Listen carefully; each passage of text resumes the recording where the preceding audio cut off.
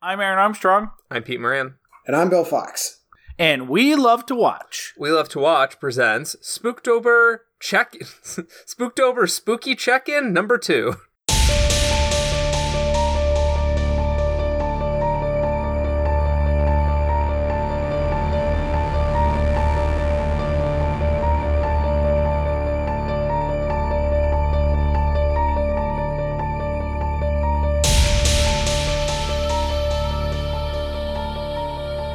Recap number 2?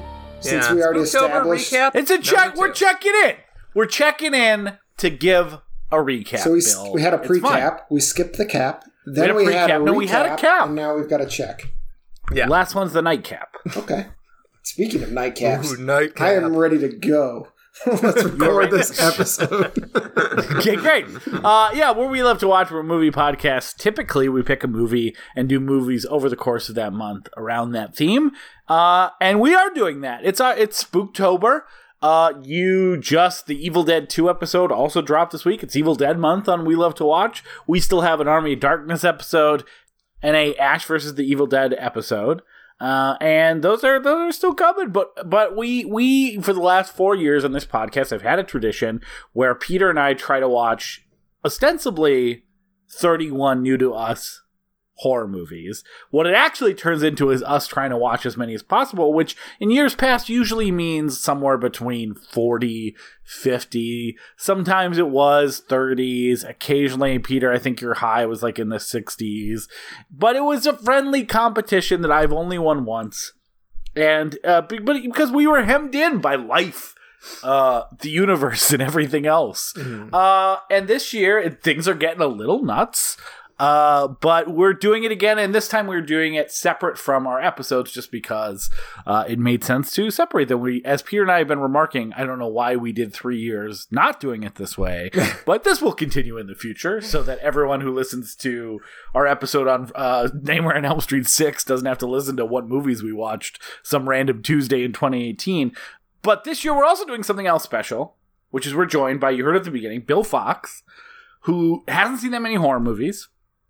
And so Peter and I put together a list for him to watch of new-to-him horror movies. Join us on these recaps and also let Peter and I talk about some of the best horror movies of all time. If you are just tuning in for the first time, listen to where we set up the list in the pre-cap and listen to where we were at last week, because we're going to just jump right in, leaving off where we ended. But yeah, anything else before we start getting to the movies? No. Dumb movies. Let's do a pulse check. Bill, how are you feeling? Are you enjoying the let's pulse journey? check. Where hold are on. you at? It's the 19th. I think that's important to October say. 19th. It is October 19th. Stardate log. I am jacked. No, I'm seriously I'm all about horror movies right now. I'm. It's easy to get sucked into it, isn't it? I'm ready to go beyond my list. I'm thinking I'm counting if I do these two this night, this the next night, I probably have a few nights where I'm going to just watch whatever, it's going to be awesome. That's awesome. And the thing is that because your list is so diverse and wild, if you're I love this movie, get me more like that, we can recommend 5 more like that, because the road is wide open. It's very exciting for us. So far, my instinct of cover art with a decent sprinkling of your guys' preview in the pre-cap has proven to be pretty damn consistent, or I should say an accurate indicator of what I would enjoy or not.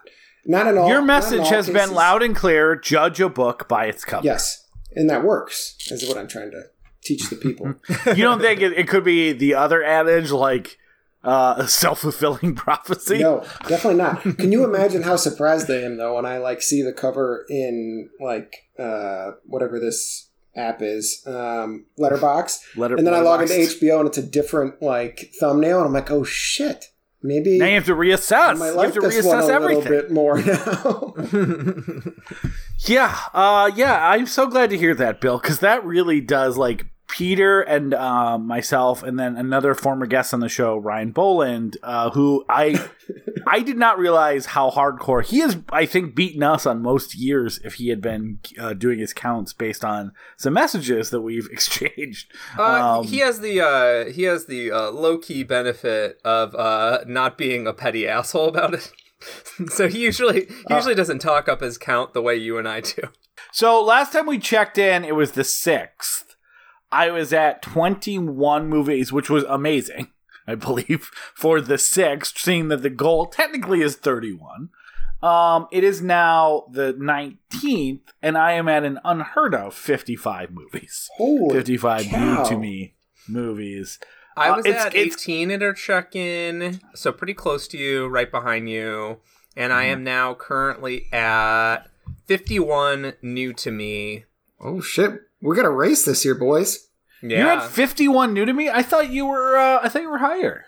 I watched I watched a couple repeats this year to maintain a relationship with An erection? Oh, sorry. Well, yes and no. I'm actually partway through my next two. Okay. So like theoretically you could spend 45 minutes and get to 50. Yeah. I didn't finish Books of Blood. I was like, I will watch that when I'm like hungover or whatever. Like, I need to finish the movie because I'm like 2/3 of the way through, but like whatever. And then I started Hole in the Ground right before we started recording, so I'll report back on that next. Tell me, I've heard some mixed things about that, so let me know how that one is. I hope I like it because that director is making the next Evil Dead movie. I know. I hope so too. They do seem, I've heard it's very low key, which feels antithetical to Evil Dead. But to hear what we think about Evil Dead, turn over to the other casts. Yeah, 55 is an insane amount. I'm not sure what we're talking. I don't know what we're talking numbers, right? Because it is the 19th. I may get another one in tonight. I may not. I don't know where we're gonna be at. Like I still have my energy up. I'm still like raring to go and watch movies. I got these kids and this family and this job thing, but I mean, next time we check in, it's gonna be November. We're gonna be done with this, so I don't know. I remember thinking like, 62 would be fun because that's 31 times 2. But you guys realize, but 19 days. I'm gonna be there. Yeah, that's only 7 movies. Like I'm definitely gonna hit that. Is 61% of the month. That's it. Yeah, I mean, and so if you do the math, 55, 61% grosses up to 89.7. I mean, my wife and I haven't had the fight yet that we have every year. All right, during so this we'll cut it short at 75. So there's one day there that might be like, no, fine, we can watch Schitt's Creek. Like, it's almost over. Ask her to watch like The Curse of Downers Grove. My wife suggested it. We'll get to that, Bill, during your section. But Charlie and I suggested that you and your wife watch that. Did you really? Like, okay, yes. Have you seen it? No. Oh, well, that's amazing that you suggested it. And I was suggesting goofy little horror movies for them for you guys to watch, like something you'd watch with the kids or something. And then somehow we started talking about Bret Easton Ellis, and then we found out that Bret Easton Ellis wrote a horror movie that takes place in the town that you are from. So I'm not from there. I live there currently. Well, yeah. We'll get to my count. Currently reside in. We'll get there. We'll get there. I'm going to include that in my 23 movies, though, that I've watched thus far. If it's new to you, yeah.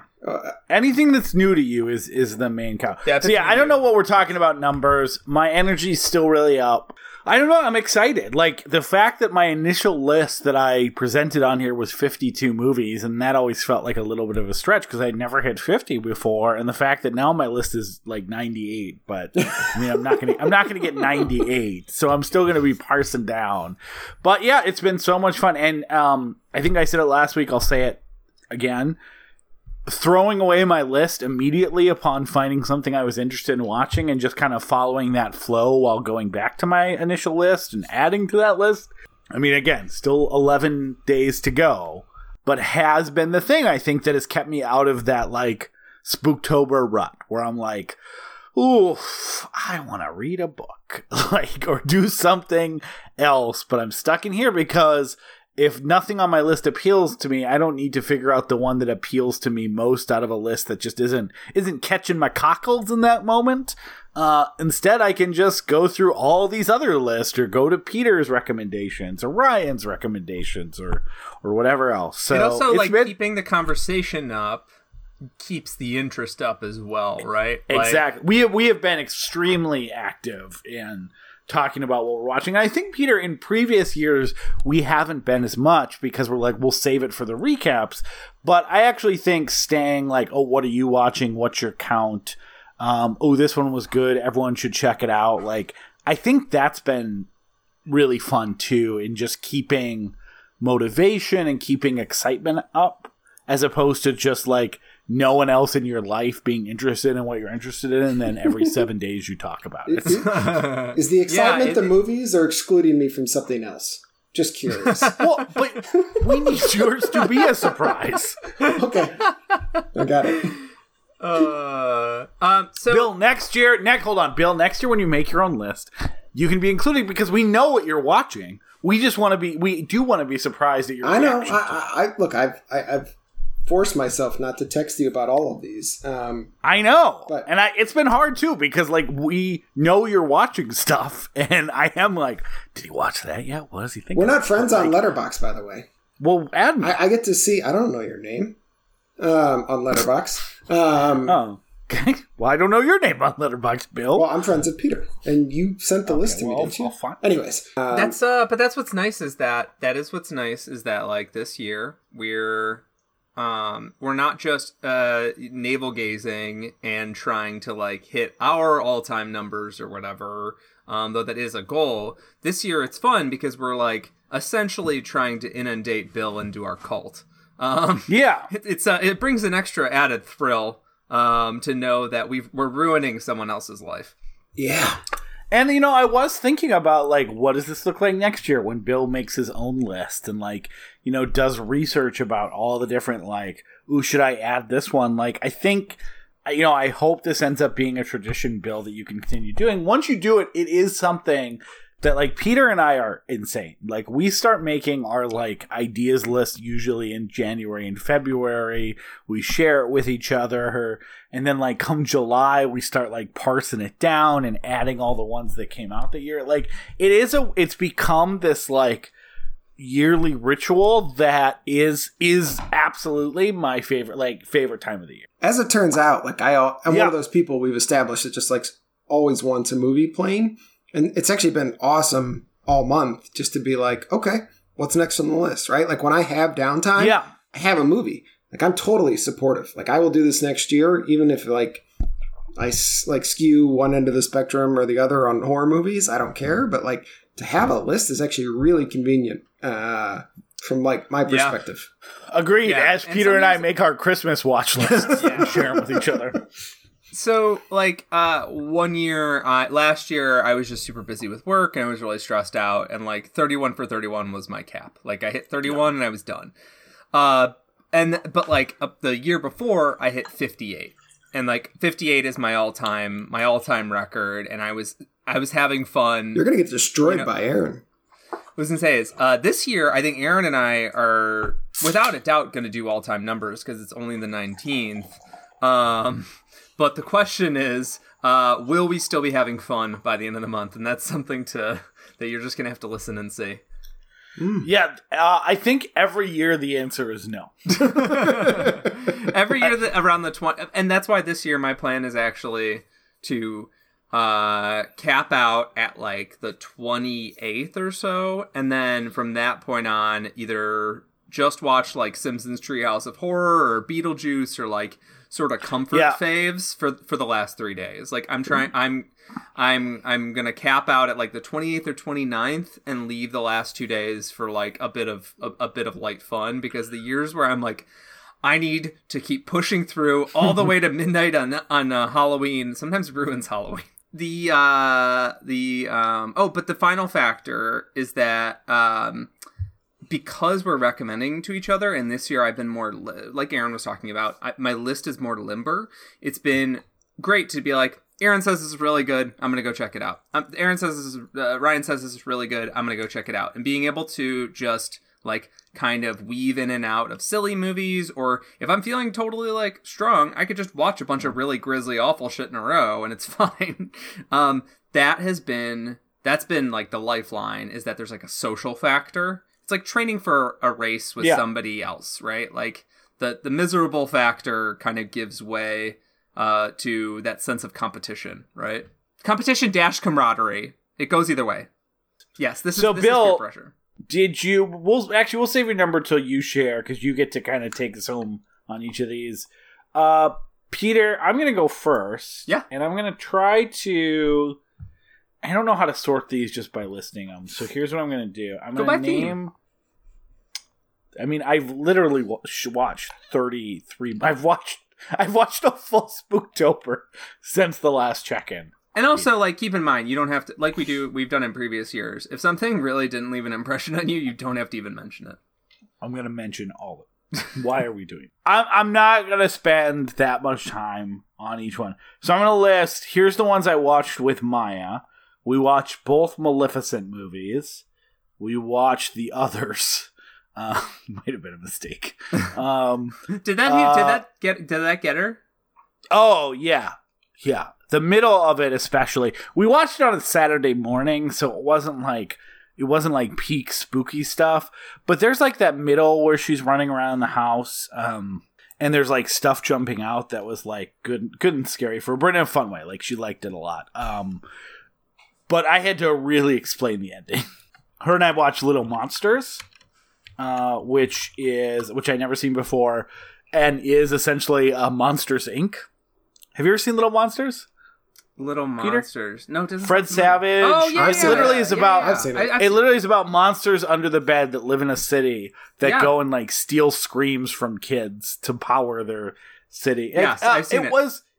It was would have been better without Howie Mandel as like the weird.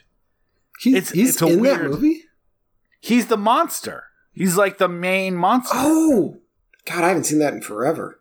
No but shit, like having a grown adult as the monster who like does like it gives off a little bit of like Amber Alert vibes that doesn't. What about your favorite well. movie, Drop Dead Fred or whatever? I mean, I haven't seen Drop Dead Fred. What's the movie you love about the imaginary friend? The movie I love about the imaginary friend.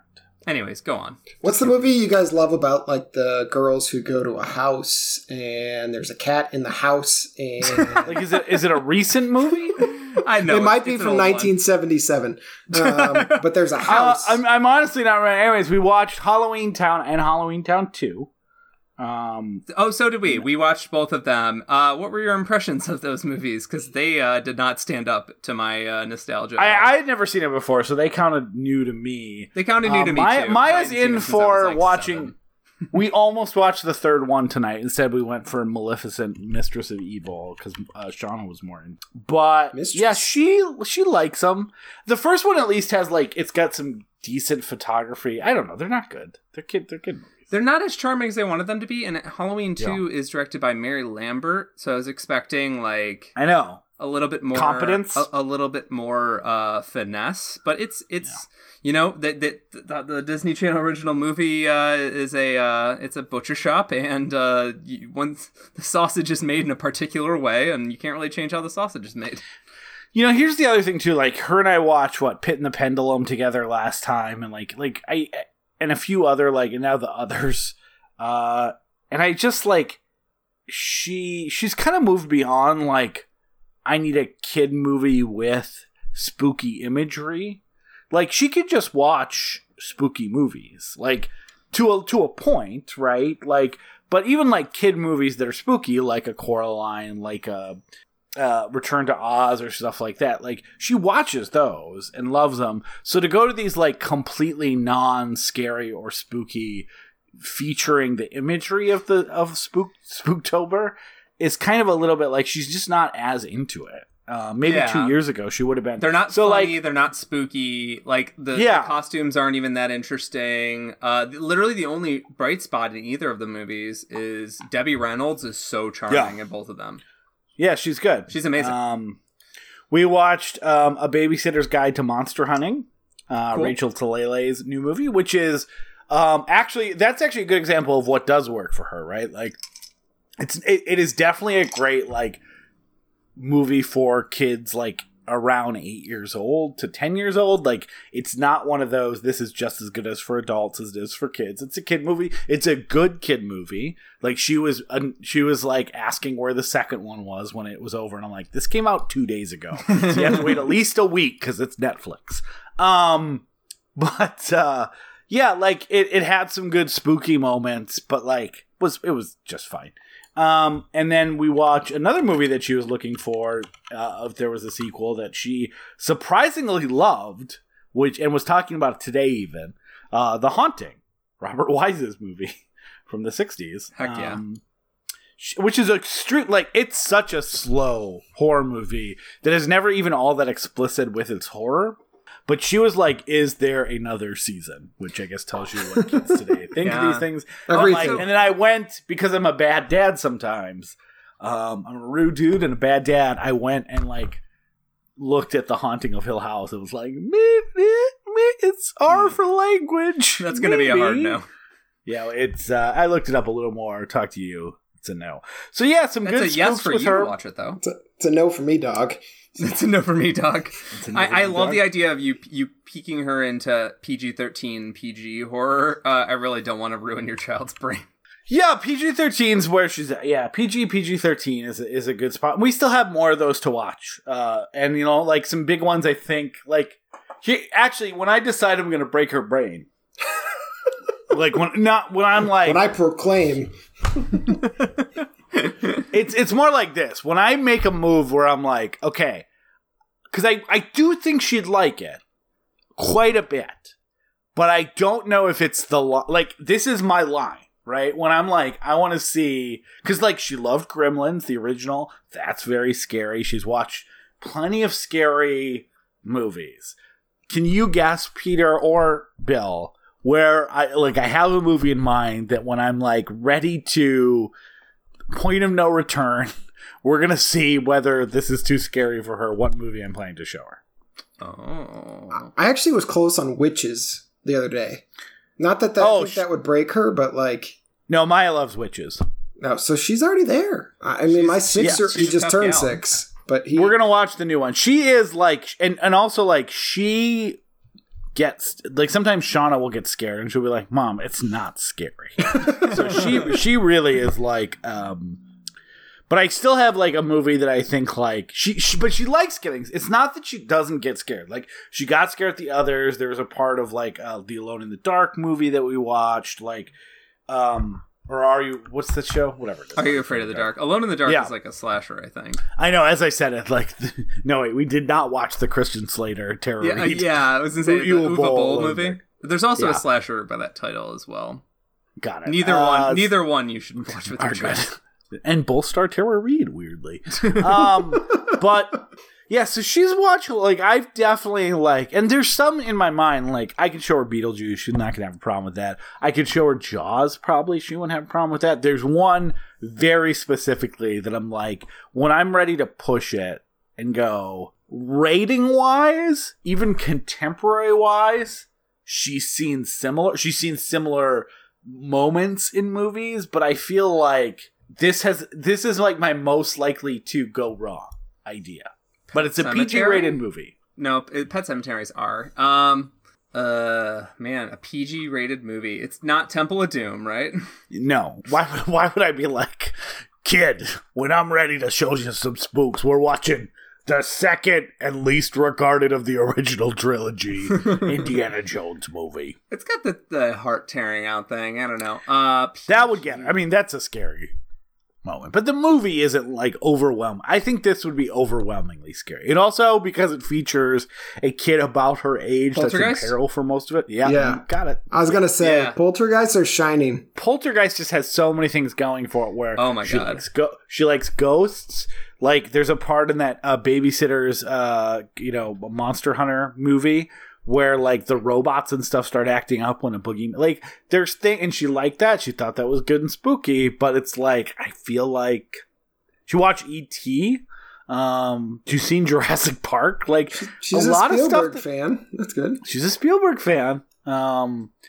Yeah, but I do feel like, I think the very specific part is it's not just so many scary moments in Poltergeist, which there is.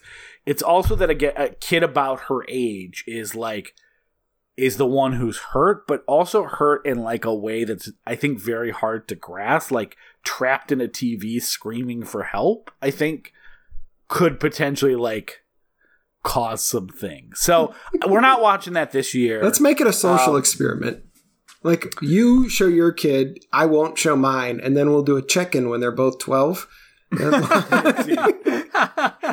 we'll see what happened.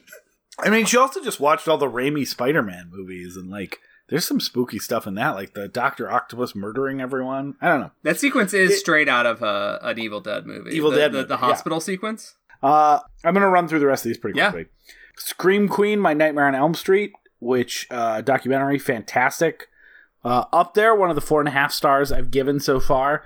I knew kind of the story of this movie from the great Never Sleep Again documentary that covers all the Freddy movies. I really like the way this drilled down to kind of, I didn't know a lot. They don't cover it in the movie, what happened to like the full story of the main actor in that movie. Who I'm pulling up his name Mark now. Patton. Mark Patton. I watched it in the first half of the month. Oh, great. Yeah, it's like, I didn't know that he was like HIV positive, and like that was literally the last movie that he did, and that like the writer of the movie was like basically blamed him for making it a quote unquote gay movie and ruining it for him, and like because that does not, like, they drill a little bit on like, oh, this wasn't accidentally gay, it was purposefully gay, and Never Sleep Again, and like it was gay subtext about what was going on at the time, and like kind of a coming out and the horrors of coming out story. I didn't realize like that the amount of like pain people caused Mark Patton to get there, which in retrospect is less surprising, but it's a great documentary that really drills into a movie that I really love quite a bit.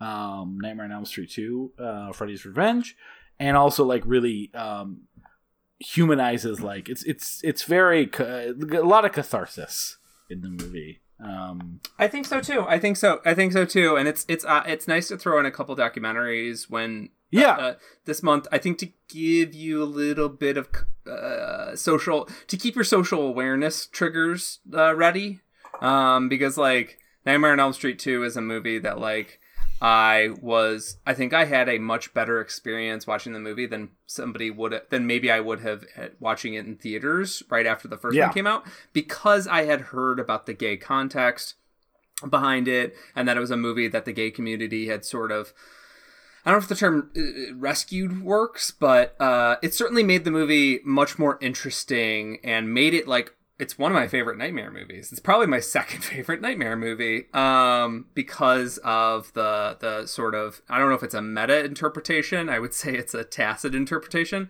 of it as a queer film. Yeah, and I'd only seen 1, 3, and 7 for years, decades, until I saw Never Sleep Again, which came out like 2010.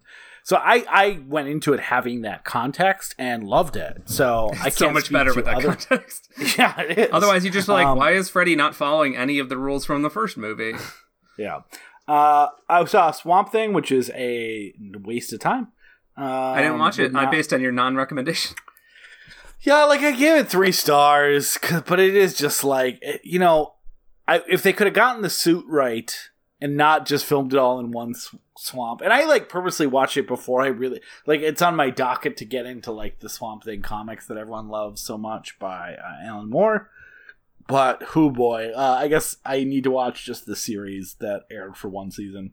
I watched Primal Screen, which is the follow-up that no one really talks about to the director of Room 237 and The Nightmare, about his fear of his first obsession with marionette puppets, and then his fear when he saw the preview for the Richard Attenborough movie, Peter, that I was probably some context of why I was messaging you, Miracle or Magic.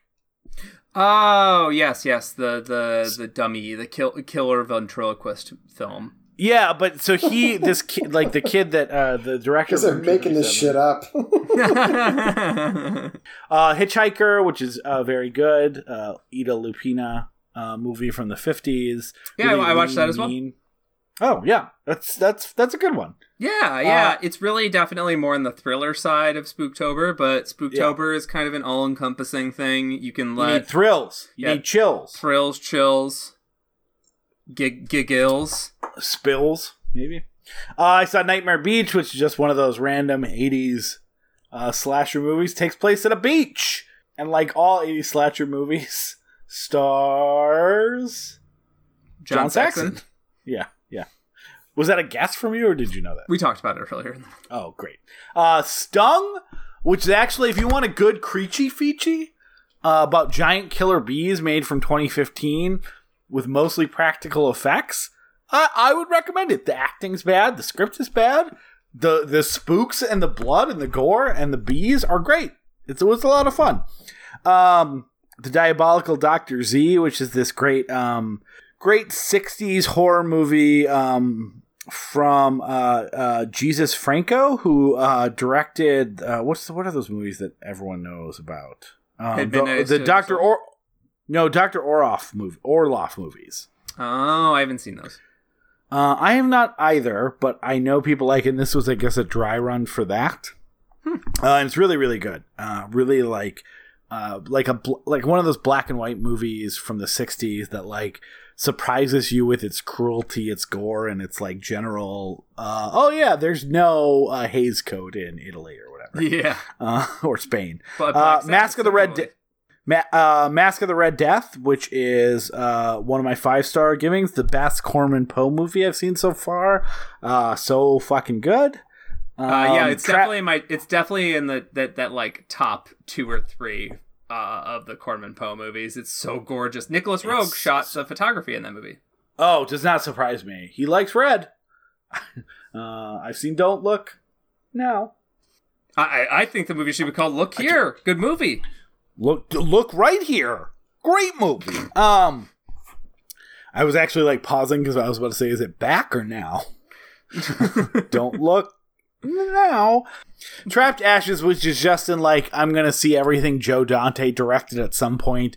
It's a 2006 era anthology horror movie where Joe Dante does the wraparound section. It is like nothing breaks out of the 3-star mold. It's either 2.5 or 3 stars all the way through. It's why you've never heard of it. It's not that good. It's not that bad. If you want a lazy afternoon movie that you can like only have to pay attention to 30 minutes at a time, Trapped Ashes, baby. I saw The Hunt, which is a satirical comedy horror movie about World's Most Dangerous Game that has some amazing hunting people sequences and twists and turn and great acting. And it has the political content of the worst episode of South Park, where it's like, oh, you know what? Liberals drink coffee and don't like it when you call people guys, and conservatives think everyone it has no perspective, which is a huge mistake for like literally making a movie about like what if liberals start hunting conservatives. But like, it's so good. Like, if they would have just left all that out and made it about some rich people that hunted some redneck hillbillies that like had a lot of guns or something, I don't know. So you're not saying stick to politics. You're saying you're not saying stick to movies, stay out of politics. You're saying if you have absolutely nothing politically to say, then don't bother. Yeah, don't make a if they would have like had a perspective, conservative, liberal, like like whatever, it at least would have made an interesting, like, it has no lens. It's just like, isn't everyone an idiot type? Like I said, worst episode is like the political ideology from like late season South Park, which basically means it has nothing to say except isn't everyone dumb? Body Bags, the John Carpenter Tobe Hooper anthology movie that was supposed to be a Showtime series. A lot of fun. Love that hair segment, Peter. I assumed you would like this one even more than I did. What do you think of Mark Hamill? It's weird to see Mark Hamill in like Tales. Oh yeah, he was great. It's basically weird to see Mark Hamill in like what is essentially a Tales from the Crypt episode. Yeah. Well, I mean, in the 90s too, he wasn't doing too much. I would have liked it just for John Carpenter's version of the Crypt Keeper. Oh, it's so every fun. single week. It's so much fun. Yeah, so I'm glad I finally got around to that one. Oh, while you're talking about that, do you want to talk about Mortuary Collection?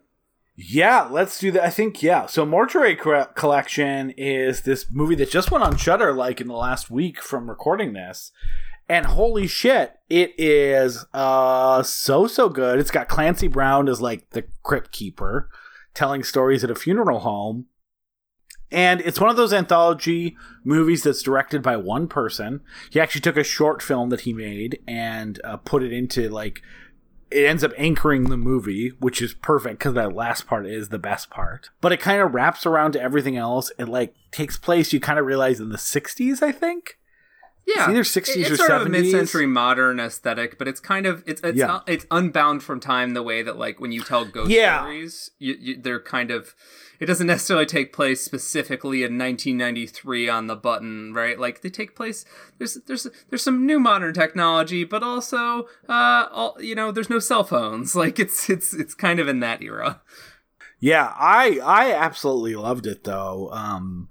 One of my 4.5-star rankings. I gave it a 5-banger. I was really into this one as someone who's trying to watch every horror anthology that is available. I got this one in as soon as possible off Shudder. So fucking impressed. Can't wait to see what that director comes up with next. Yeah, also, I was anxiously looking for what else this guy had directed, and it turns out only a shorter version of the movie I just watched. This is his announcement. This is his "I'm here" statement, and it's amazing. The special effects are amazing. Apparently, it reuses. We were just talking about Tremors. It reuses. It's made by the same SFX shop that made Tremors and a bunch of other famous movies like Starship Troopers. It reuses effects from Tremors, which I didn't catch. So Phil Tippett's special effects shop? ADI, I think, is the name of the company. Okay. So what a trick to making a cheap horror movie is you go and you go to a special effects company and say, hey, what have you got sitting around? Can we repaint it and use it for my movie? And he did that. Yeah. It was great. Speaking of the last anthology one I watched, I might as well talk about now, is Black Sabbath, which is my second Bava of the month.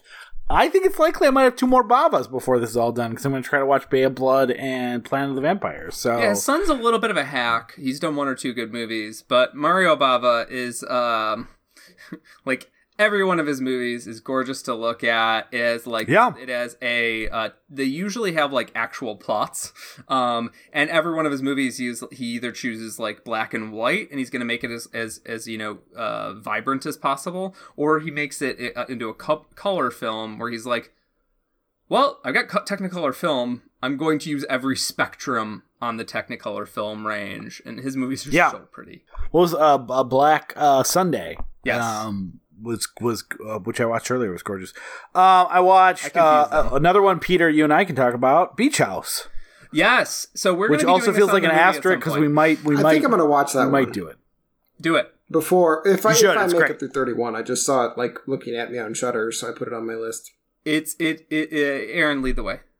It's your list. Yeah, we might end up doing it for a Lovecraft month. We're actually debating changing some plans after seeing it that we already had for an upcoming month sometime in 2021. We plan very far in advance. So I don't want to get too far into it, but it is, one thing we've talked about so much in horror, and it's not an incisive observation, but the best horror movies, or some of the best horror movies, kind of stay with you where you just keep thinking about them. And this is one of those, like the back half of this movie, kind of what a nice little stay at a beach house between a young college couple and like an older family friend of their of one of the person's fathers. Like it just goes in some directions that like I'm still thinking about a week or so later. Yeah, it's haunting. It's actually scary. This month I'm on a quest to find more Lovecraft movies that could fit into a month for the show. This one was a, like, Aaron, watch this right the fuck now. We need to get this on the show somehow kind of thing. And it feels like, if you need a little bit, an extra endorsement, it feels like a cousin to Color Out of Space. Which, it Bill, does. Bill, if you get past 31, you should watch Color Out of Space, because it's also on Shudder. Yeah. It feels super zoomed in a way, like while an apocalypse or a Lovecraftian event happens. So that's great. Digging Up the Marrow, which is a found footage movie that I've had on my list forever by the director of the Hatchet movies. Oh, interesting. It's actually like it's very, very interesting. I really love the concept. Ray Wise is the person who's like bringing him. So the director actually plays himself. Like he's on a break from set and he's like investigating this thing of the Marrows, which is like where unwanted people go and turn into and like have actually evolved over the millennial into these monster creatures that are like unique and different and like hide and like there's like these holes where they reside and you have to know where to get them, and like they're actually really good at coming out at night and blending in, and like it's actually like it had some of the biggest spooks for me. It is mostly undone by the director playing himself named Adam Green, who is awful.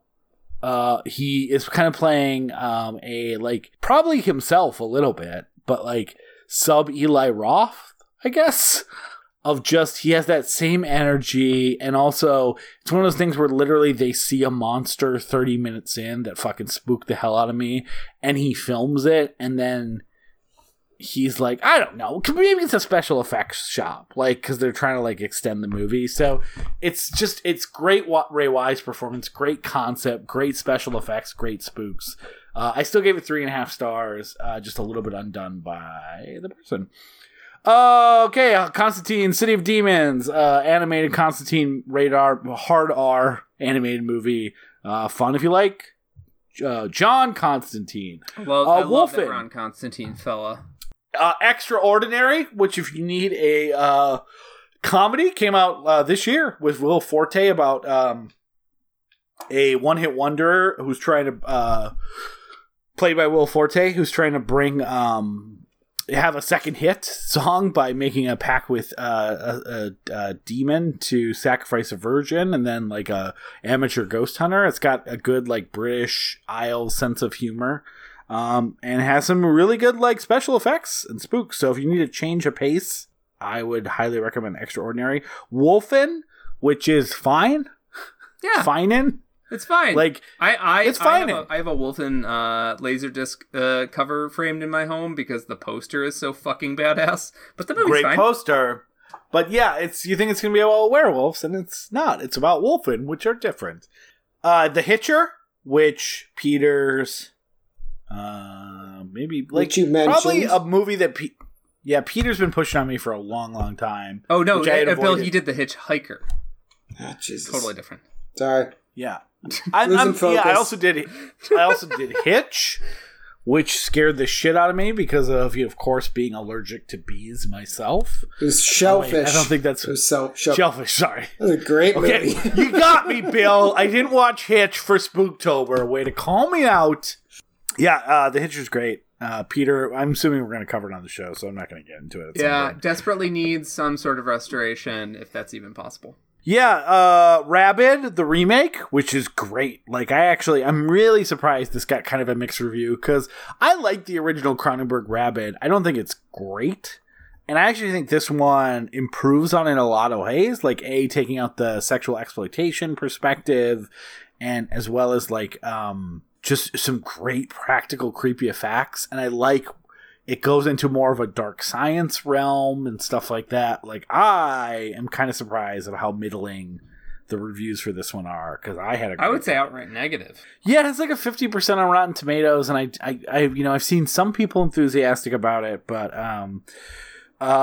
Sea Fever, which was fine. I watched first half hour is good. I watched that trying to find Lovecraft movies, and we're not doing it on the show.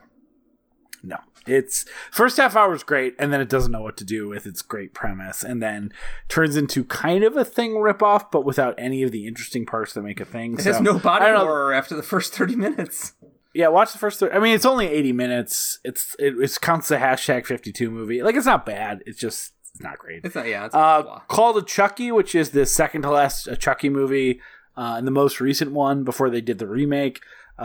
Just kind of crazy how far those movies have come with like one visionary until this movie, and how many different like plot threads it pulls together from different characters throughout the other movies, and like, yeah, it's a lot of fun. The Phoenix Incident, which I'm not going to mention because don't talk about it. It's my worst movie. It's a found footage alien crash land from the Phoenix Incident in Phoenix, Arizona, starring Troy Baker that no one I followed on Letterboxd had ever seen even. And it's bad. It's fucking terrible. It's why you've never heard of it. It's why you shouldn't watch it. Psychomania, Peter, which is a movie that Peter's been trying to get me to watch, which was I heard about a zombie biker gang, and let me tell you, it is really good. But if you're expecting the movie that just popped into your head based on the description, my description is accurate. The movie that you're pictured is horribly wrong. Yeah, it is far more British and psychedelic, and far more about like the British psychedelic mod scene combined with like satanic occultism. Yeah. Think of like The Witcher kind of energy. There's even a troubadour singing a song at some point. It is. I liked it quite a bit, but it was definitely not what I thought it was. And then I'm ending not the last movie I've seen, but the last one I want to talk about, which is The Lodge, which is one of my other one of 3 5-star ratings I gave.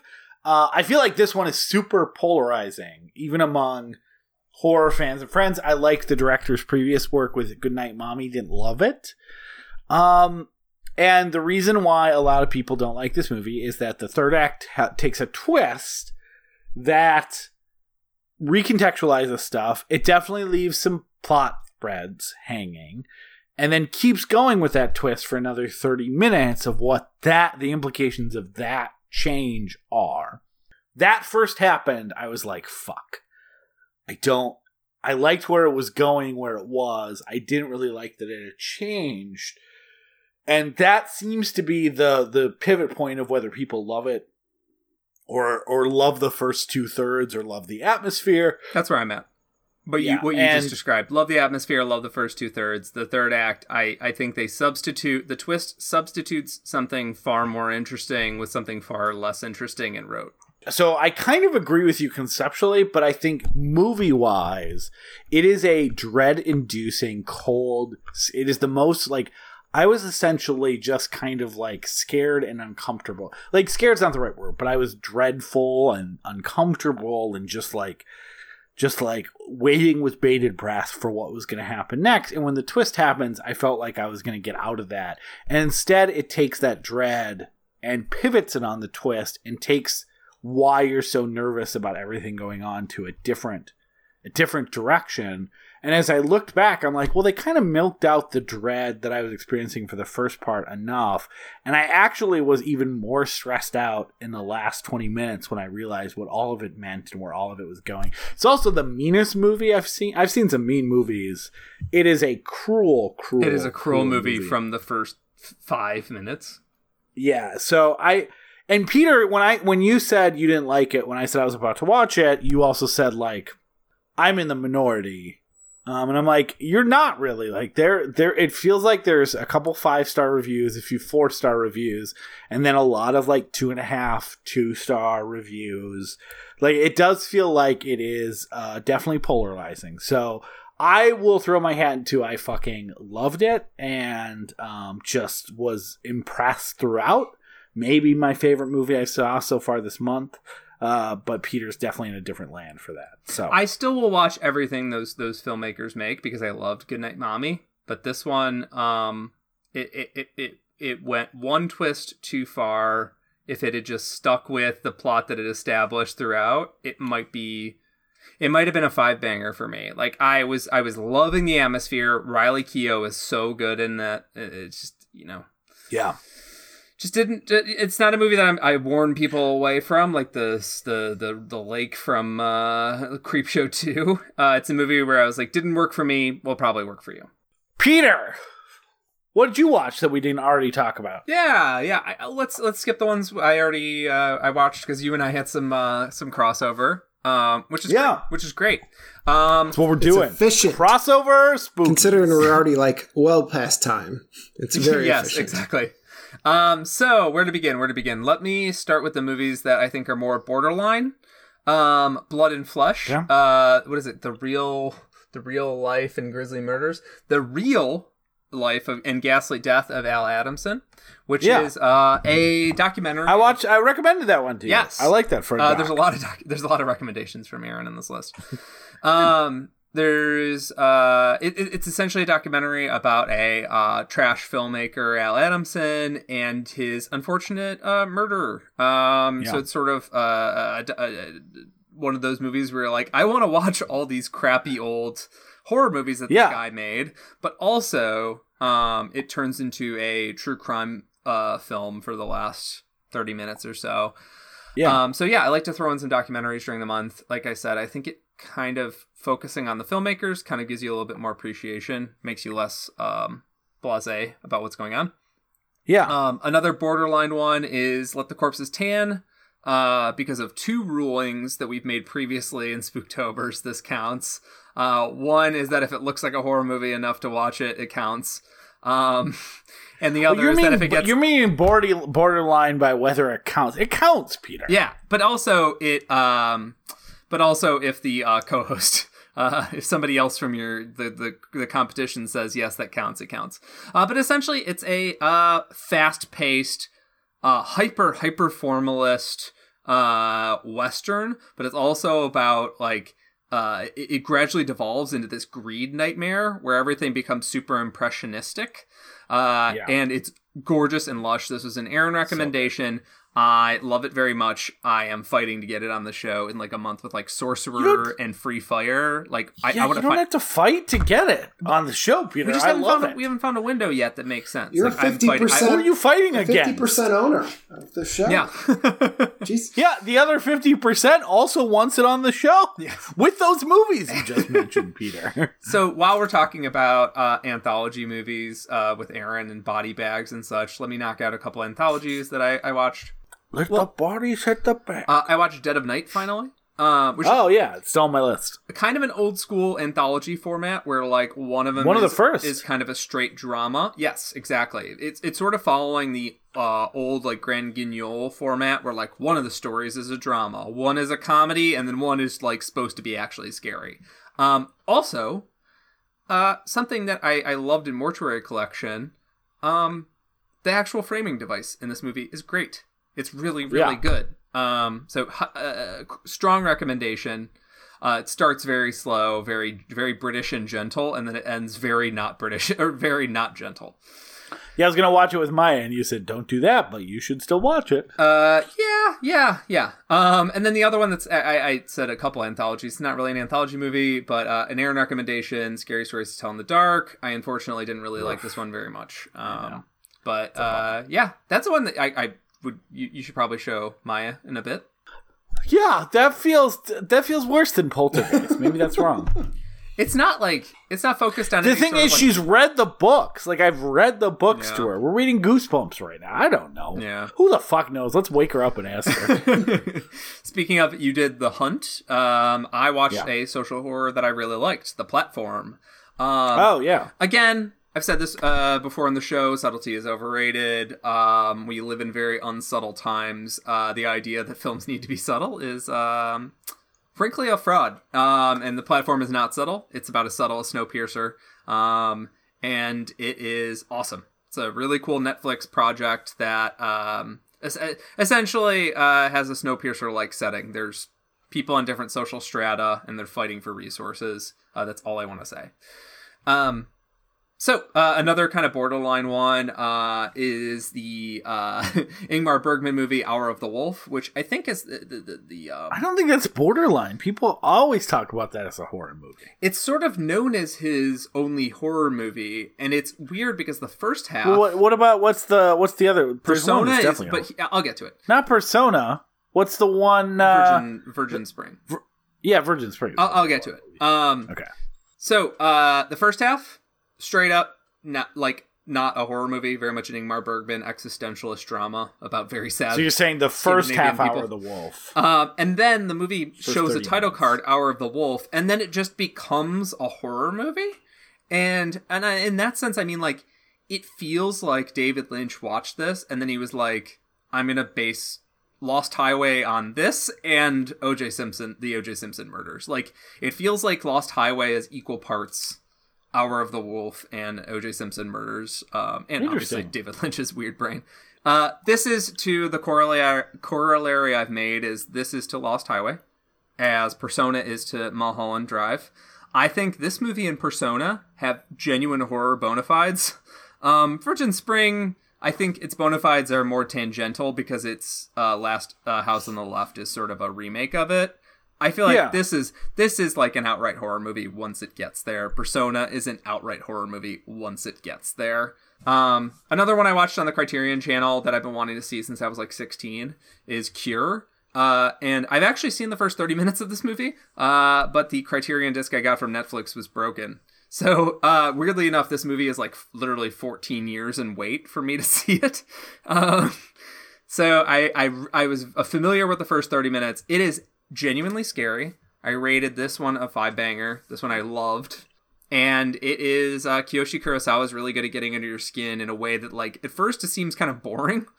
And then 20 minutes later, like, something very subtle, very slow moving can like startle you. Like, it's a movie that's very... Yeah, I might try to get to that one. I forgot that was on the Criterion Channel, but I've been meaning to watch that for a while. Even when I was a little more up on my Netflix disc, it went out of print, and it's been hard to watch. Let me continue the Criterion Channel talk with 2 lesbian vampire movies. Fairly different, though. Vampire Lovers, a Corman American International Pictures collaboration. Very weird to see a movie that feels like a Hammer movie and a Corman movie, but has, like, full frontal nudity and a lot of, like, butt shots. Like, it's very weird. Vampire Lovers is gorgeous. I think all vampire movies should be about lesbians. I don't think that vampire movies should really be about men. At a minimum, they should be about heterosexual women, right? So Daughters of Darkness, also sort of a... I don't want to say lesbian vampire movie, but a lesbian vampire movie. And it's about, it's very much like an art house vampire movie. It's not about body count. It's about, like, this sort of, like, people who dance with death and what that means. Very pretty to look at. Not quite like, Possession level, but this felt like a movie where I was like, oh shit, this is a forgotten classic that Criterion is, like, giving to us. Felt great. So let me jump back really quickly to some Lovecrafty cosmic horror stuff. I watched the Quatermass Experiment. So I feel like these Quatermass movies should be Aaron's cup of tea very much. Aaron, have you seen Quatermass in the Pit? I've not seen it. The one that you just watched, I have coming from some sale. I really, really like it. They're not gonna watch it. They're fun. Throw in the garbage. Like, they're fun, like, optimistic British horror sci-fi. This one feels very Lovecraftian because it's essentially about, like, just going out in space doing horrific things to your body. And then another one that I watched that is Lovecraftian, I watched The Haunted Palace, which is technically part of the Corman Poe cycle. I would love to do this on the show. This is possibly the earliest adaptation of Lovecraft. The only one that I think would compete with it is Die Monster Die, also from Corman, so that's fine. Stealing the title from Corman to give it to Corman. Haunted Palace is actually like an adaptation of Charles Dexter Ward, and it pretends to be an adaptation of a Poe poem. It is so good. It's lush. Vincent Price is amazing. Vincent Price gets to give both halves of his personality. The like friendly host. Like, I don't know if you guys have ever seen like YouTube videos of Vincent Price like entertaining on talk shows, but he's like a good cook and an art critic and shit. Like, he's so charming. But the other half of him is obviously like evil villainy. And he's so fucking good at that. And this movie gives him a chance to do both. We should definitely do this on the show at some point. While we're talking about Vincent Price, I watched Theater of Blood. Basically, if you like Dr. Phibes, you'll like that. Love Theater of Blood. Yeah, if you like Dr. Phibes, you'll like that. Super clever, funny kills. It's kind of like what horror movies of that era should be. Like, really, really funny and just wall-to-wall violence. I watched Phibes Rises Again. Not as good as the original Phibes, not as good as Theater of Blood, but, do you think it should have been called Phibes Alives? It should be called... Wait, hold on. Don't Kill My Phibes. Phibes Alives. Alives is a word, so I could see that working, yeah. No, Alives. Yeah, Alives. Yeah, that's a word, for sure. Why is that a word? Are you challenging me, defending you? Prove it's a word. I mean, I get, like, hold any my feet word to the is what fire. people make up. All words are words. I know they're all made up, but like, what is person? Define alive. So the fact that I understood what you said when you said alives means that it's a word. I mean, like the show, the drink Five Alive, which is, I think, a discontinued energy drink from the 80s. It sounds discontinued because I've never had it. But I want to call it Phibes Alive. Anyways, just go on. So I'm gonna skip a few, but another one that at least just say them out loud. Yeah. What are we doing this for? I really liked Curse of Frankenstein. It was great. Didn't like Vampire's Kiss. That was an Aaron recommendation. Didn't do anything for me. Really liked Bucket of Blood. I, B, C. In the canon of Rejected for not being Lovecrafty enough, Cold Skin I watched today. Rejected. I didn't recommend that one to you, but I said, have you heard of it? And you said, I'm going to watch it. So good to know that I will not watch it. You're fine. You're like a guinea pig. You're like a test subject I'm sending in. We're going to get to that in Bill's list, like, but that's a key component for the Lovecraft. month. That's a key component of the month is oh yeah, that looked interesting. Why don't you go watch it? Hey, Peter, I've heard good things, and I think so some sort of HP inspired. Don't know what that means. Hewlett Packard, I assume. I don't know. Maybe go check it out. Oh, it's bad. Oh, okay. Jeez. But yeah, that's kind of been one of my quests for the month is to find more Lovecraftian movies to get on the show. It's so funny because H.P. Lovecraft was scared of sex, but I think you, in particular, is, right now, and this is true for like the last year and a half, you're horny for Lovecraft. I am horny for Lovecraft. It's a summer of Lovecraft in a sense, you know. It'll never end, unless Charles Manson sounds Lovecraftian. Lovecraft. Yeah, I can't. Once we open the door to Lovecraft. Yeah. That's good. That could be a month name. Mm-hmm. What else you got? God,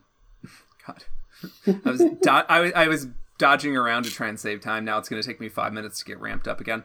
I watched a couple Possession movies. One was Haunted Palace. The other was Daniel Isn't Real. Oh yeah, Daniel Isn't Real. I didn't like the ending for reasons that kind of offended me, but I liked so much of the rest of the movie that like I kind of forgave it. It is visual. Did he end up being real? It's visual. The movie explicitly stated. I don't like when movies lie to me. No, the movie is visually like one of the most unique horror movies I've ever seen. No wonder Spectre Vision jumped on it. It's also very interesting in its character work, though some of the dialogue is a little like I don't want to listen to a bunch of young New Yorkers talk about art. Like, I don't care. It always gave me like Beyond the Black Rainbow vibes, where people were like, yeah, no, this guy will make something good someday. This is something. And that guy did make something good someday. So maybe that guy will. Maybe the Daniel Isn't Real guy will. Yeah. And I recommend it because it's visually very crazy and it's on Shudder. Jumping back to the Lovecraft thing, not a Lovecraft movie, but so much fun. I watched Deep Rising by Stephen Sommers. Bill, that was kind of a me wreck too, wasn't Deep Rising? Not Mercury Rising. No. Just someone who's a big Stephen Sommers The Mummy fan and none of the sequels. This is I think feels Mummy like a Returns is warm-up okay. to it.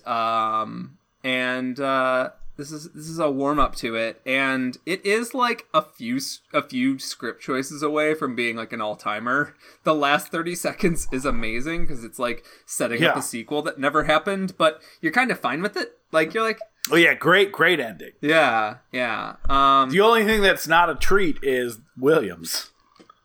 That's one of the weird things about it is like if they had cast Brendan Fraser as the type, the lead guy, like this movie would get like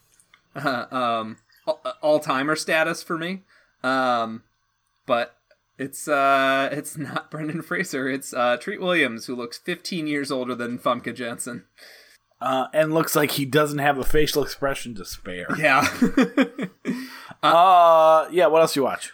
This one wasn't for research, but this one was for the show. I watched Underwater also, because it felt like a weird corollary to Deep Rising. I didn't mention that I watched Dark Waters for the show, because we'll talk about it on the show. Yeah, and so we'll talk about that next month in great detail. Or in a couple months. 3 months in great detail. In 2027. Yeah. And then another 5-banger I watched, Bacurau, which is I've been saving that one. Not much time left, but I'm gonna watch it. It's a Most Dangerous Game style thriller that takes place in Brazil about a bunch of foreign nationals who are hunting in a small village in Brazil. And I won't spoil it because it's one of those thrillers that like the plot turns are so amazing, but you will end the movie essentially fist pumping. I'll say that. It's a rousing movie. My wife and I were like fucking like we had like just not if you did a full bump of cocaine, but like an eighth of a bump of cocaine feeling afterwards. We were like, this is so cool. I like drugs. Do you like drugs? How often do you guys do cocaine together is the real question. Yeah, did you turn to Molly and were like, wow, I'm as jacked up as if I had just done 1/8 of a bump of cocaine. You just get like a little, it's basically like that moment when you had a coffee and you realize like, oh, they put way more than, 2 shots of espresso in there. Like that I think if you back to the coke. I think if you ingest cocaine, that's a bump.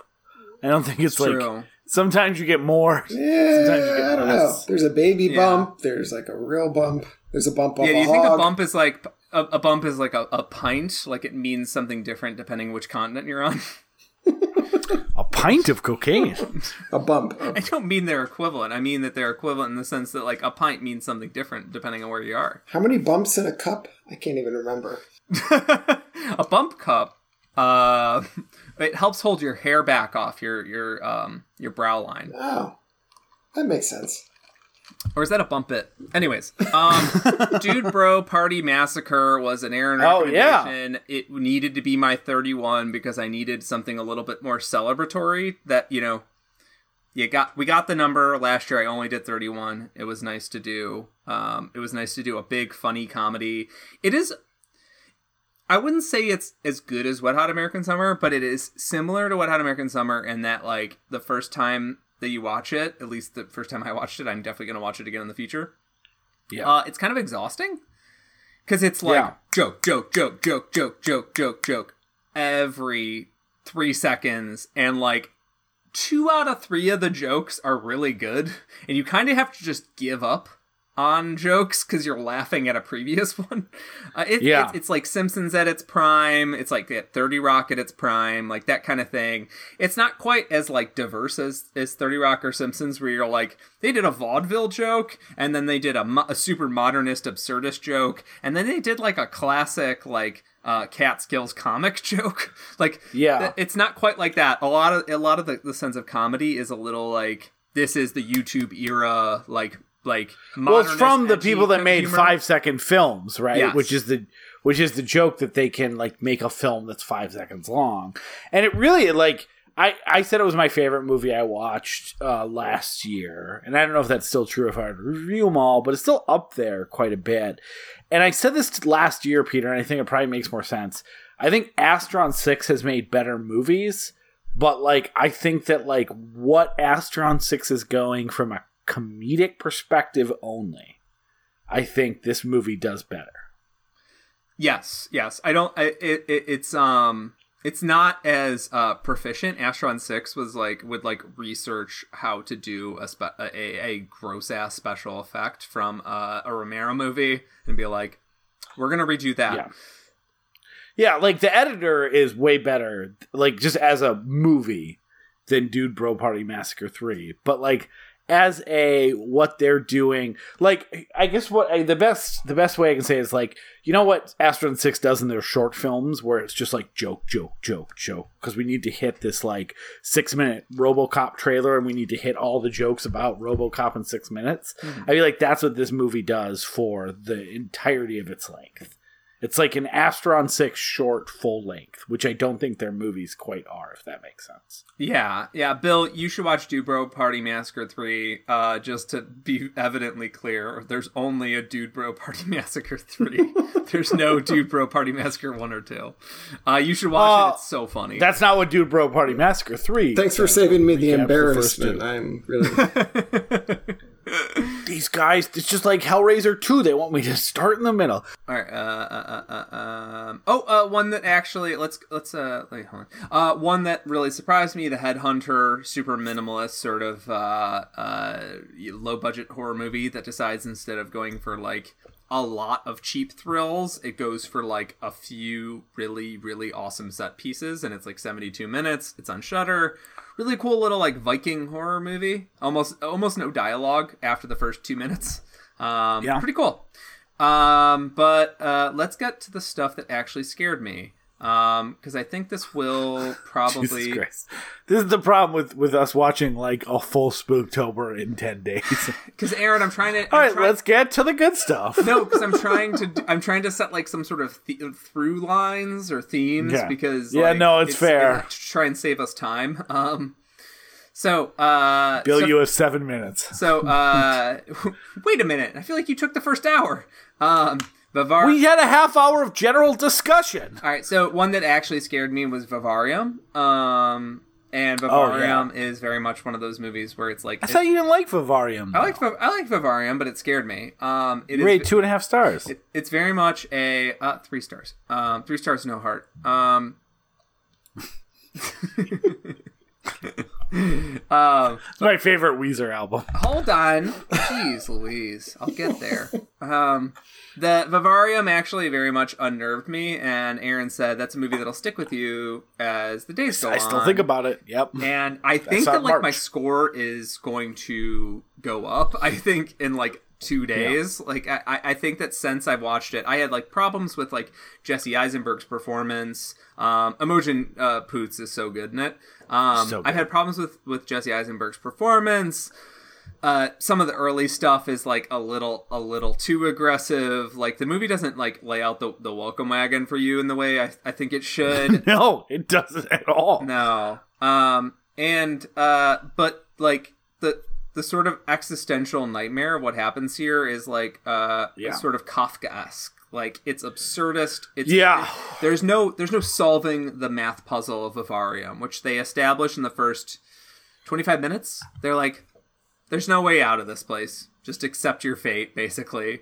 And that's why it scares me, is because essentially the hopelessness is lost very early on, and it's essentially two people being like, I'm going to play by this thing's rules up to a point, and then them just like having an existential freak out at having to play by these rules. That's but like for an hour, I still think about that. Like I saw that now 9 months ago, and there's constantly little moments of that movie that I think about and get like a little chill down the spine. Like that's a movie that like hits harder the further distance you have from it, and I mean that in the best way. Like That's why I still keep recommending it. Like, by the time we end up doing a best of 2020, which will be like a year from now, it could, as far as I know, it could be my top 5 movies because I still think about it all the fucking time. It's a 3-star right now, but it's a movie that, like, if I'm still thinking about it in 6 weeks, like, I'm just going to bump up the score, which is not a thing I do. I watched Impeticor, which is by Joko Anwar, the guy who did Satan's Slaves. I want to try to get to that, Solid, spooky Indonesian horror movie. Not as good as Satan's Slaves, but really good, lushly photographed, great characters, like awesome characters, and really scary. Like actually, like spooked me. I shouldn't say this because we don't have time, but like Satan's Slaves just reminds me, like it has what the scariest part of that is like the umbrella scene, right? Mm-hmm. But you know how when we did The Void, we said the scariest part was like when they looked out the window and saw all those people? And I also think the scariest part of The Lodge is all the snow angels that are lined up in a row. Do I not like when people look out the window and see a bunch of people lined up in specific order? Because I guess that's a trigger. That's a spook for me, yeah. That's your trigger. Do you, is this just you being very resilient to going back to church?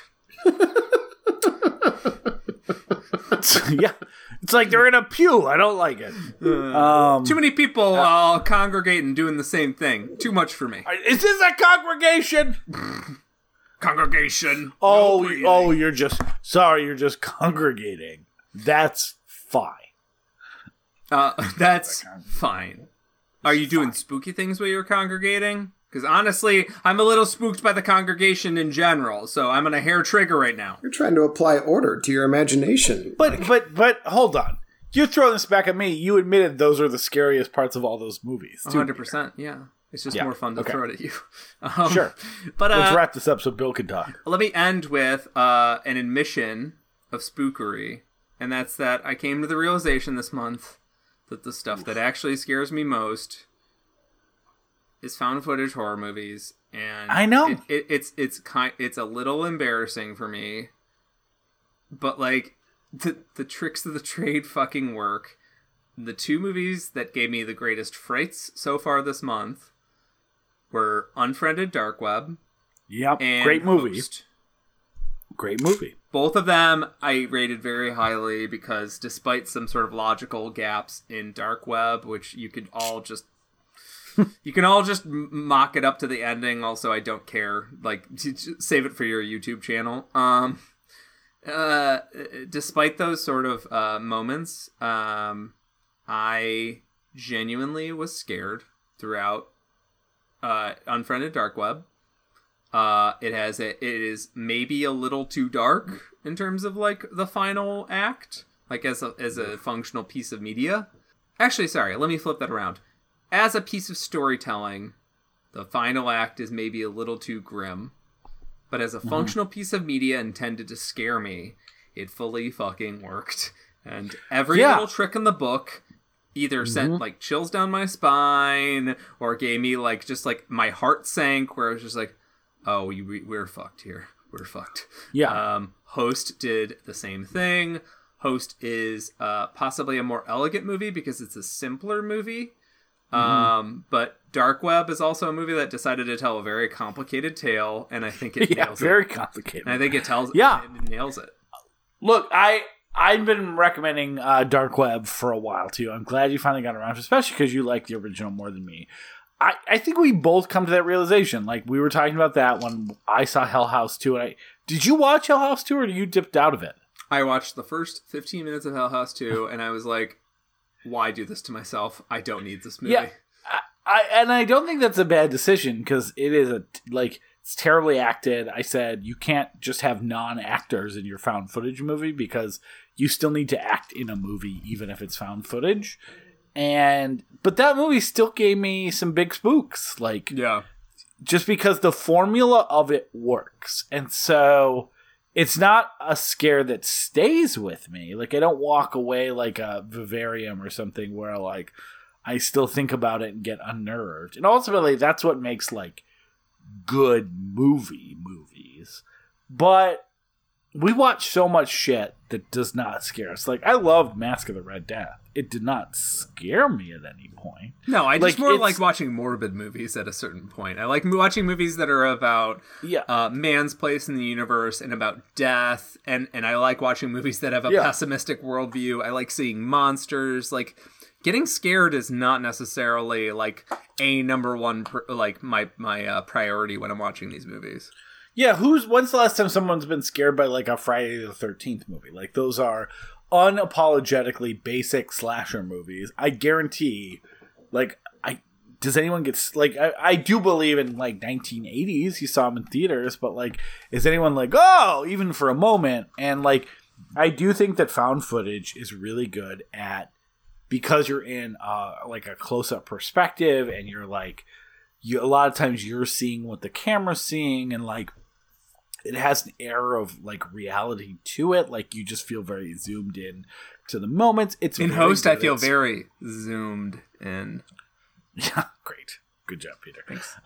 Thanks. But, like, so I do think, like there are some honest-to-God 5-star found footage movies. Peter and I have always been defenders of that. But I also think, like, I don't think we've ever been... I think jump scares are fine. Like... There are movies that only exist for jump scares, and that is, like, not as fun as, like, a really good horror movie.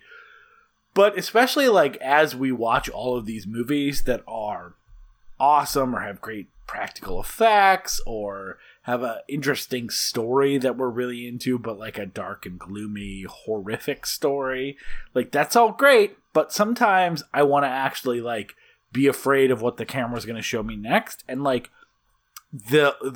the easiest way to do that is a found footage movie. So yeah, there's definitely a place for them in your diet, and I agree, Peter. Like, even the terrible ones are usually somewhat okay at spooking. But with that, we gotta talk about Bill. Bill, I've been dying to know, what the fuck did you watch? 1 second. What? My brother. Yeah, they're gonna have to edit this out now. Hey, Peter, your sister's in the room. Hey, Cheech, how you doing? This is like a found I can't footage hear him. movie. I'm talking. You can't hear him. Of course you can't. It is definitely found footage. Hey, Cheech, how you doing? Would you like to hear about the curse of Downers Grove? That's very good. We're going to use that. Yeah. We're going live with it. Yeah. All right. Love you too. Worst movie I've ever fucking seen. Only one sibling hasn't been on the podcast now, Peter. Oh my god. Yeah, all that's left is Natalie. I'm editing this. That's staying in. Yeah, now... Oh, just so... Yeah. Natalie will be on the podcast when I, like, run up to her with a microphone, and she's like, what's that? No, we'll bring it up at Thanksgiving again this year, and she'll be like, how come you never invite me? Yeah, everyone else has been on the podcast. All right, sorry. That was... I didn't lock the door, and, you know, these things happen. You gotta lock the gates. That's extremely important at podcasts. All right. What did I watch? I could get this done in, like, probably 35 seconds. I have them, I think, more or less in the order in which I watched them. So, starting after, what was the last one? To Hell and Back, the documentary. Okay. So then I next watched Hellbound, Hellraiser 2. Oh, yeah.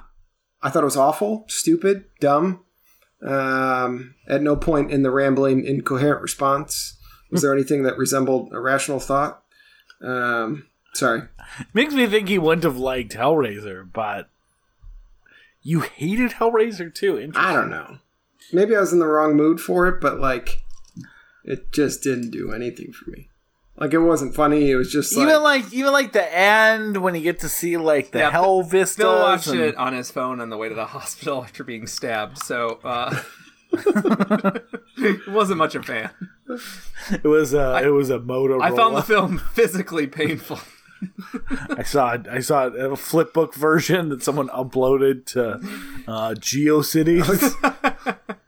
And I watched I listened to the audio on a different track, which I tried to sync. Yeah.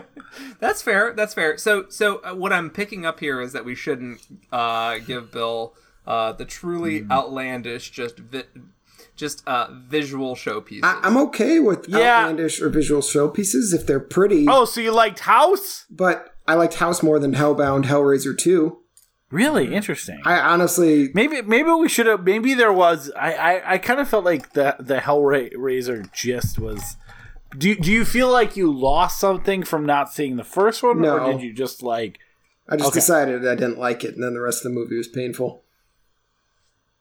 Well, that is very horny-inducing to the Cenobites, so... Well, I mean, the Cenobites didn't even look that cool, and it was like, really? Like, this is it? These 4 dudes who, like, stand around? Like, I don't know. Let's move on, because this is bumming me out that the Cenobites don't look cool. All right, go on. So then I watched Terrified, which was awesome. Oh, yeah. In a good way to bring my spirits back up. I really enjoyed it. I'm glad. Did it spook you at all? That one got me last year. A couple times. I don't know. Like, I'm still waiting to, like... So, like, I should have chimed in, but, like, the jump scares can get me. Like, oh, that surprises me. But, like, I still haven't, like, gone to bed thinking about any of these movies in, like, a frightening way. Yeah, that's rarer. I mean, there's not that many movies this month that have stayed with me. I think probably The Beach House. So, I'm actually midway through one that I stopped watching for this. I don't know if I should give it away or not, but that one has scared me. And in a non-horror movie kind of way. Like, things stick with me. Which one? You can. We'll figure out the final verdict next time. I'm halfway through Hereditary. And, like, what scared me more than anything was, like, that dude, in effect, killing his sister. And I was just like... Like, maybe it wasn't, like, horror, but, like... That I can't stop thinking about. Like, can you imagine killing your sister? Anyways, yeah. Now it bums me out that you paused Hereditary to talk to us. So let's move on. Well. Yeah, you wasn't say is that's sort of like painful trauma. Is the sousal of the film. That's maybe actually the appetizer of the film. Well, sorry, go on. We're getting there. So that was awesome. For some reason, I decided to follow up awesome with more awesome, and I watched The Host. I loved The Host. Great. It was simple. I'm glad that's the case, but I am a little surprised. Really? I'm not surprised. I threw that in the list because I was like, this is a big adventure movie. It's got a rad monster. It's funny. It's spooky. It's got Snowpiercer vibes, which I knew Bill liked Snowpiercer. Yeah, that makes sense. It's got the guy that no one listens to, and they exclude from group texts. You know, like they. So Bill early on, though, remember, was seeming super annoyed with not wanting to watch subtitle movies, and so far he's loved The Host. I Saw the Devil, Let the Right One In, Terrified. So, like, I feel like maybe believe it or not, once I got over like having to like actually watch the screen so I could read what was going on. So far, I noticed the same thing. The subtitles have been great picks. Yeah, because, I mean, we picked them because they were so good we thought that it could get over. I mean, I think technically aversion to Revenge, reading. I don't remember, because I'm somewhat understanding of the French, the franglais. Because you grew up in Belgium for part of your childhood, right? Oui, c'est vrai. Je parle franglais bien. All right, we'll get you a Flemish horror movie, too. Thank you. I don't know any Flemish. Maybe a little, but not enough to watch a movie. So when I don't take my allergy pills, I'm a little Flemish. Yeah, I speak a lot of Flemish in allergy season. Brilliant. After The Host, I watched Kill List. Oh yeah, you love which was awesome. Hell yeah, totally. Poor Gil. Yeah, poor Gil. Really, I mean, hate to see him go. I was surprised by that one. Like I didn't like. I don't know. Like it wasn't at all like its cover suggested. So that was one that caught me off guard. It's also a movie where I'm like, it's weirdly like it was made a long time before Q existed. And, like, I desperately hope Q does not get a hold of Kill List because it's too precious to be gathered up by those folks. It is a movie that's compelling throughout, but leaves you with the, oh, well, I'm sad now. Yeah, the poor humpback. Oh, I'm also sad about the mom and kid, but the humpback. No. The poor humpback. We lost the dream of the humpback. Yeah. He fought a good fight. Yeah, watch Star Trek 4 to get it back. All right. Then I said, okay, if the covers deceive me, I'll watch Eraserhead. And then again realized that the covers are normally right. Yeah, so what did you think of Eraserhead? This is actually I didn't hate it as much as I thought I would. I would have said, hands down, Eraserhead or House would have been my least favorite based solely on cover art. Okay. I actually was able to, like, the beginning of Eraserhead threw me, like, off the first time I started watching it, but this time I got through it, and it brought it back okay. I mean, I clearly put a lot of value in, like, the visual components of these movies, which is probably why I like the newer ones more. But outside of that, I thought it was great. I mean, that little alien baby was just so precious. I don't think I'd, like, queue it up to watch again, but it certainly had a different feel than the others, and I didn't hate it by any sense of the imagination. That's good. Yeah, we were. We were debating, like, Lynch is such a big part of not just horror movies, but like an influence on so many horror directors and movies that have come after that. Eraserhead was his first movie. He shot it over 5 years. It still feels super unique, and, like, I don't think anyone necessarily, Bill, goes, oh yeah, that movie, I'm going to throw that on every Friday when I need to unwind.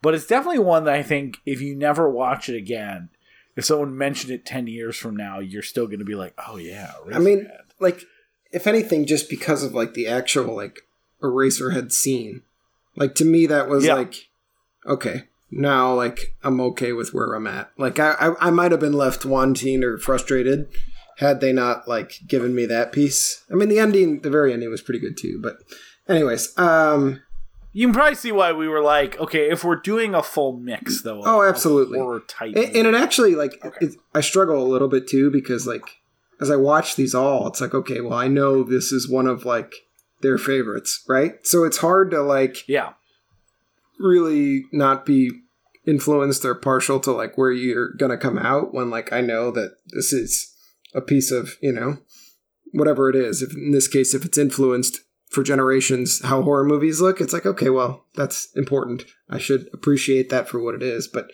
on its face, I might not enjoy it. Like Hellbound, Hellraiser 2. Well, I'm glad you watched it also, because, like, it was great to sneak, like, a art experimental horror movie in the mix, because, like, that movie will be the weirdest movie on a sort of mainstream level, like the weirdest movie you watch all month. Yeah, I don't know about weirdest. I was kind of frustrated, actually. Like, some of the effects I thought were great for the time, and, like, others, it was like the whole industrial vibe was, like, kind of hokey to me. Like, oh wow, you put a pipe through the middle of a, like, living room, and you've got, like, machinery sounds outside, but, like, oh yeah, I know plenty of people in I know plenty of people in Wicker Park that would pay, in Logan Square, that would pay good money for that extra pipe through the middle of the bedroom. You know what I mean? Like, it's like you actually, like, are way closer to a true industrial age than, like, we are now, and it just kind of, like, was underwhelming. But I got the point. Like, I understand. Yeah. It's supposed to be, like, an industrialization of the modern world, and how, like, even his normal life is impended by this. Even his, like, living world is impended by this alien baby capitalist sort of system, and this alien baby that he has to go serve every day. David Lynch still has not, like, revealed his rule book for how the alien baby was created, by the way. Yeah, and when you say effects, you realize this is a student who had no money that made this movie over 5 years. I did not, and that's okay. I'm judging it at face value. No, I know. I phrased it like it was, you of course know this, and I actually meant it less dickish. Yeah. Like, you may obviously you knew fight, like, no idea. Obviously. Okay. I think it started out as a way to sound less condescending, and then where we ended. Then he remembered his audience and said, "Oh wait." Yeah. Okay, we're gonna move on because you guys are killing my time. Yeah. I then watched Mandy to bring my mood back up. Ooh, yeah. What'd you think of Mandy? I didn't actually like it as much as Revenge, but I still enjoyed it a whole lot. Even though the cover was good. The cover was great. Oh no, it was one of it's in one of the few films that I've given 4 stars to, or 4.5. I can't remember. We're gonna talk about the ratings in the last episode, but go ahead. But it was great. I mean, I took that one to bed with me, just like the image of Nicolas Cage like grabbing a handful of Coke and a fingerful of whatever that cocktail was and like going on a rampage. That was awesome. What'd you think about the bathroom scene? Also awesome. I mean, visually that movie is spectacular, right? And you don't need a lot of words to get through that. I can't say that like I understood like how some of those things came to exist, like the church of like 4 people and their massive facility. But anyways, it was sweet. I enjoyed it a lot. Cool. Then I watched, because I figured I was on a upward tilt, I should watch Return of the Living Dead, and I was pleasantly surprised. First, I didn't know that it was a true story, as they lead off in the beginning. Yeah, true story, real people, real places. I actually liked that way more than I thought I would. That's like a party movie. That's like a beer guzzler. Yeah. But I was worried I was going to have to guzzle beer to get through it or to enjoy it. And I watched it fairly sober and still very much enjoyed it. That movie's fun. It was insane. What do you think of the ending? It was great. I mean, it just becomes a real horror movie for like the last 5 or 10 minutes. It's like genuinely scary for like just the last stretch. I mean, I can't like remember explicitly. I actually but, think like, the opening is really scary. I left with the impression that like, okay, if the ashes can sink into the soil and reanimate, like what the hell does bombing it really do? Like presumably nothing. You should watch the sequel, Return of the Living Dead Part 2. I might have to. I also loved the way they referenced the original movie like 14 years ago, and it was awesome. So then I watched yet another one that I wasn't excited about. Was American Werewolf in London, and I enjoyed that one too. So like, cool. This was, I think we started exchanging texts. Like I was getting surprised by multiple movies that I wasn't excited about. Yeah. Did you find that one funny? Is the big question. Absolutely. Because it's by the guy who the director did Animal House. So it's like a guy... and a triple homicide. Homicide. No, I had that in my notes. I've kind of like neglected to think about that as I watched until I checked it off my list. But but like that's a thing that like this guy was a comedy guy who was always like a horror fan, and then like this he made movies that made so much fucking money that the studios were like, yeah, go make your horror movie. And then his horror movies, well, at least his horror movie was a big hit too. So like American Werewolf in London is very much it's very much informed by the fact that John Landis is a good comedian guy. I mean, good comedy guy. I assumed that it was meant to be funny. I didn't realize that was like open to interpretation. But I just mean I watched it with some friends in high school, and they're like, and they were laughing at parts, and they were like, "This is stupid," and I was like, "Yeah, I mean, you're allowed to be scared and then laugh. Like you can do both." The guy, his best friend, when he comes back, him to kill himself is so funny. Oh, I mean, they're in the movie theater and they're like, "You could choke yourself. You could step in front of a car. Like drink poison." No, I loved it. I mean, the best friend is probably one of the best like comedic like points of the whole movie. Like every time he comes back, it's hilarious. He's completely detached from like the way you're supposed to talk to people, so he just says the most outlandish shit. Yeah, exactly. I then watched House, a little movie you guys may have heard of. I thought that was kind of funny at times, and like I appreciate the absurdity. Yeah, but like it was one of those things where it's like, okay, how is this still going? Like, because it has more ideas. It starts off like a cartoon, and then by the end, it's like there's rooms filled with blood. Well, but then it goes from like a cartoon to Evil Dead again 2. Too. It's like, okay, dancing cats and like green laser beams, and then back to blood on the raft, and then like I don't know, just the whole way they. It's a movie you gotta see it to tell whether or not you like it. like, I'm a little confused on your Hellraiser 2 opinion, but like that Houseu didn't go for you. I'm like, it could go either way for anybody. Yeah. Yeah, I mean, maybe I have to watch Hellraiser again, but like it did not do it for me. I had to. I then watched VHS. Oh yeah. Footage. I enjoyed it. It was fun. I think I like the shock value more than like the scariness of the whole thing. It didn't necessarily spook me, but like they came up with some fucked up shit, and that's cool. The last segment spooked me quite a bit. First time I saw it, helped by the fact that my sleeping pregnant wife woke up, and when I turned to look to the left, there she was standing and said, "Aaron." So everyone needs. That's actually the part that I like, because I was so into it, and then like she quietly had walked in and probably saw me like wide-eyed at the TV, and I kind of looked to the left because you see something on the corner of your eye, and she was just stopped and looking at me, and used that moment to be like, "Oh, as long as he's looking at me, I can interrupt him." So you're saying everyone needs a home intruder to make the movie really ideally safe. Yeah, your 8-month pregnant wife wakes up and comes out at like 1 a.m. to let you know the TV's too loud nicely. So Bill, I'm curious if I feel like we should push, if you did like this one, I feel like we should push VHS 2 on you. Gotta watch VHS 2. I'll watch it. Do you like the format though? That's the key question. Do you like a bunch of short spooks? No. I mean, like, if I had a choice, no. Sorry, I was just laughing at that. Do you at least like the format? No.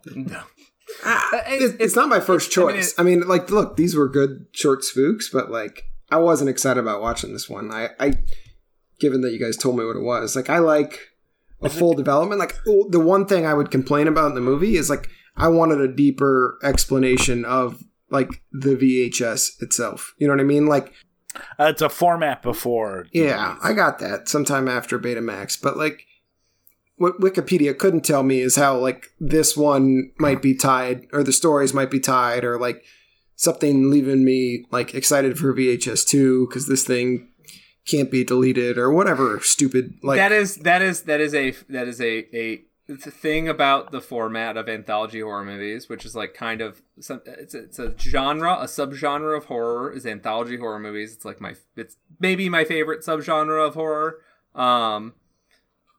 The one of the issues with the genre is that they cannot 9.5 times out of 10 they cannot come up with a good framing device to sort of tie all these short tapes together. I think in both VHS movies, it's just some folks break into a house and they watch some tapes, and as they watch the tapes, they disappear. Yeah. I mean, which I actually think is like, I think the non-framing device of it works better than most. Like when they when they try to do a real framing device in VHS 5. I mean, it's better to not interfere than to fail miserably, but I would say that like I am a fan of like universe development, right? So if we ever, take on Peter on like the Marvel movies, like for the like little peanuts or like breadcrumbs they leave in 5 I love movies, that too. Yeah. Like, to me, I eat that up. Like, and so if I'm going to watch a series of short stories, I wish they gave me just a little bit more of that. You'd probably like the Mortuary Collection then, because that's a really good example of like an anthology that also has a main narrative that the stories eventually kind of turn in on themselves. Right. Well, Trick or Treat too, for that matter, by the way, which you're going to watch. I am. So. I then watched The Curse of Downers Grove, which you have, if you ever happen to have 100 and... Did your wife like it? If you ever have, like, whatever it is, extra 90 minutes lying around, use it for something else. By the way, it is filmed in like a valley surrounded by mountains with palm trees, which is a part of Downers Grove I've yet to discover. We're I was gonna say is so Bill, you live kind of near where I grew up, also where you grew up, and it was extremely funny to me that Bret Easton Ellis, famous cokehead provocateur, decided that he was going to make a film about Downers Grove, a humble suburban community of Chicago that I don't think he actually took the time to even fly out and visit. I'm pretty sure he did all of his research from skimming a Wikipedia article between bumps of cocaine or pints of cocaine. And the idea that he made a movie so close, like literally an idea about a town 15 minutes from where I grew up, and calls it out in the title of the movie, and it's just sitting on Hulu, I think. I was like, Elise, you have to watch this, to my sister. And then that is how Bill was, the curse was passed on to Bill Fox. Yeah. Well, if you want any explanation of what the curse is, don't watch the movie, because it doesn't actually seem to relate to what happens in the film at all. But they do. Did you do much research? Did you do much research into the curse itself? Because that's interesting. Turns out there isn't one, nor is there like the high school that they reference it impacting. Yeah. So don't actually try and take any prior knowledge you have of Downers Grove and apply it to the film at all. In fact, growing up anywhere near this place hurts your opinion of the film. Oh yeah, 100%. I would say the one high note is that Tom Arnold at some point comes out as like the college or the high school quarterback jock, popular kid's dad, beats him, good and silly into a bathtub and then leaves, and that's all you see of Tom Arnold. Tom Arnold's like, so Tom Arnold's still on frame is like, so when do I get my $1,500? Yeah. If you want a tiny bit of Tom Arnold, I would recommend the aforementioned Body Bags. Oh man, I will watch it. 30 seconds. That's about all you get in this one. And about the most like stereotypical like high school jock's dad you could get. So then to bring my mood up, last night, after watching that awful piece of crap, I watched Life Force, and Life Force did not disappoint. Heck yeah! Oh, I'm so happy to hear it reminded me of like the really bad like Cinemax porn from high school, except if someone actually wrote a movie about it. Like I'm trying to remember what it was called, but there's one where like the female alien comes to Earth and like sleeps with people and kills them, and this was like that but way better, and I was super excited. You know what I was saying? Do you get what I'm saying now? How like the movie is like, all right, it's a riff on Alien, and then 10 minutes later you're on Earth and it never goes back to the space station. You're like, all right, I guess maybe it's like a riff on like a sexy alien in a lab movie. Okay, she left the lab. Okay, maybe it's a riff on zombie movies. Yes, it's just the movie has. It's directed by a sentient ball of cocaine. Yeah, the movie was directed by cocaine, produced by cocaine, written by cocaine. Every 15 minutes, it decides to be a different movie. It was great. I was like, oh man, are they going to make it back to Earth? Oh, nope, they're back. Yeah. Geez. Well, I guess Tobe Hooper got sick of shooting in that space set, so they. Oh no, I thoroughly enjoyed it. It was pretty spectacular. It's so good. Yeah. So that's my list. I think that's the. Oh man, even got to Life Force. Well, that is an exciting list, Bill. And what's even more exciting is all the ones you haven't got a chance yet to talk about. That I'm excited to hear your thoughts on when we get to wrapping up the month, which we won't record till November. So we got 11 days of spooks ahead of us. We just talked about 87 movies. So yeah, I don't know what else we can say. If anyone's left standing, thank you. Like anyone's left standing, Life Force is great. It was our 3rd episode. It was one of the first texting Peter like, hey, drop what you're doing and watch Life Force. Did I send you the DVD? Because it was hard to watch at the time? Did. I still have it. You sent me the DVD because you were like, I'm going to media mail this to you overnight to make sure you watch this. Yeah, because I had a Blu-ray DVD combo, and I think you couldn't get it on streaming. Yeah, for a little bit it was hard. It was hard to find for a little bit. It's not anymore. Like Scream Factory has copies of it. I watched it free on HBO. Yeah, it's on HBO. It's not hard anymore to watch, but this was before we had the podcast. Yeah, it's kind of hard. But yeah, it was before we had a podcast. I was like, you need to watch this movie, And he was like, yep. And then it was our third episode of the podcast because we're like, well, we got to talk about Life Force. Yeah, we bonded over that movie, so it has a special place in our hearts. We also fell in love over Hellbound Hellraiser 2, so that one hurt us earlier, Bill. But it's fine. I mean, I can rewatch it, guys, but like honestly, no, it's fine. Watch the first one. Aesthetic is deeply, deeply subjective. If an aesthetic doesn't work for you, there's no way to convince someone that like, oh no, this is actually good. I think it just looked like a shitty set. It's something that Peter and I really love. Yeah. So with that, you'll find one last wrap up. Probably it'll be 8 hours long and the first week in November. Otherwise, you guys have a great rest of your Spooktober. You won't hear from us specifically until after Halloween, so have a great, safe Halloween. Get some tricks. Get some treats. Get some... Sweets. Tweets. Yeah, get a retweet, maybe. I don't know. Are you popular on Twitter? Get a couple retweets. Try to get yourself just one retweet so you know you're alive. Yeah, just someone ideally that doesn't like it just retweets it in a kind of a passive aggressive way to say, well, I don't like this, but maybe someone I follow will like this piece of garbage shit. I don't like this, but it actually didn't offend me enough that I'm going to screen cap it. I'm just going to quote tweet it. Yeah, I don't like it, but what do you fuckers think? Yeah. So with that, good night and have a pleasant spook night. You can just say have a pleasant Halloween. Oh yeah. Have a happy one. DJ Humberbug.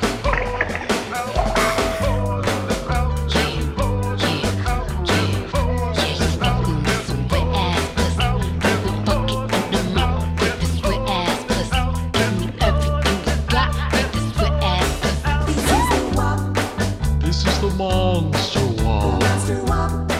It was a billboard flop. Bring a bucket and a mop.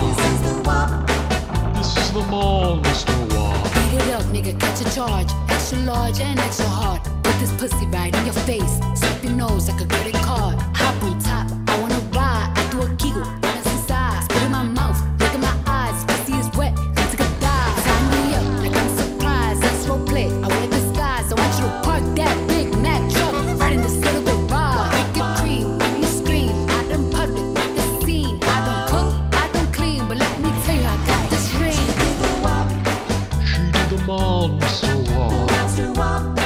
It was a YouTube flop. Macaroni and Thank you so much for listening to We Love to Watch. If you made it to the end, hopefully you liked what you heard today. And if you'd like to hear more, please go to patreon.com/WeLoveToWatch. And if you can chip in a few bucks, that would really help us keep the lights on and keep us moving forward.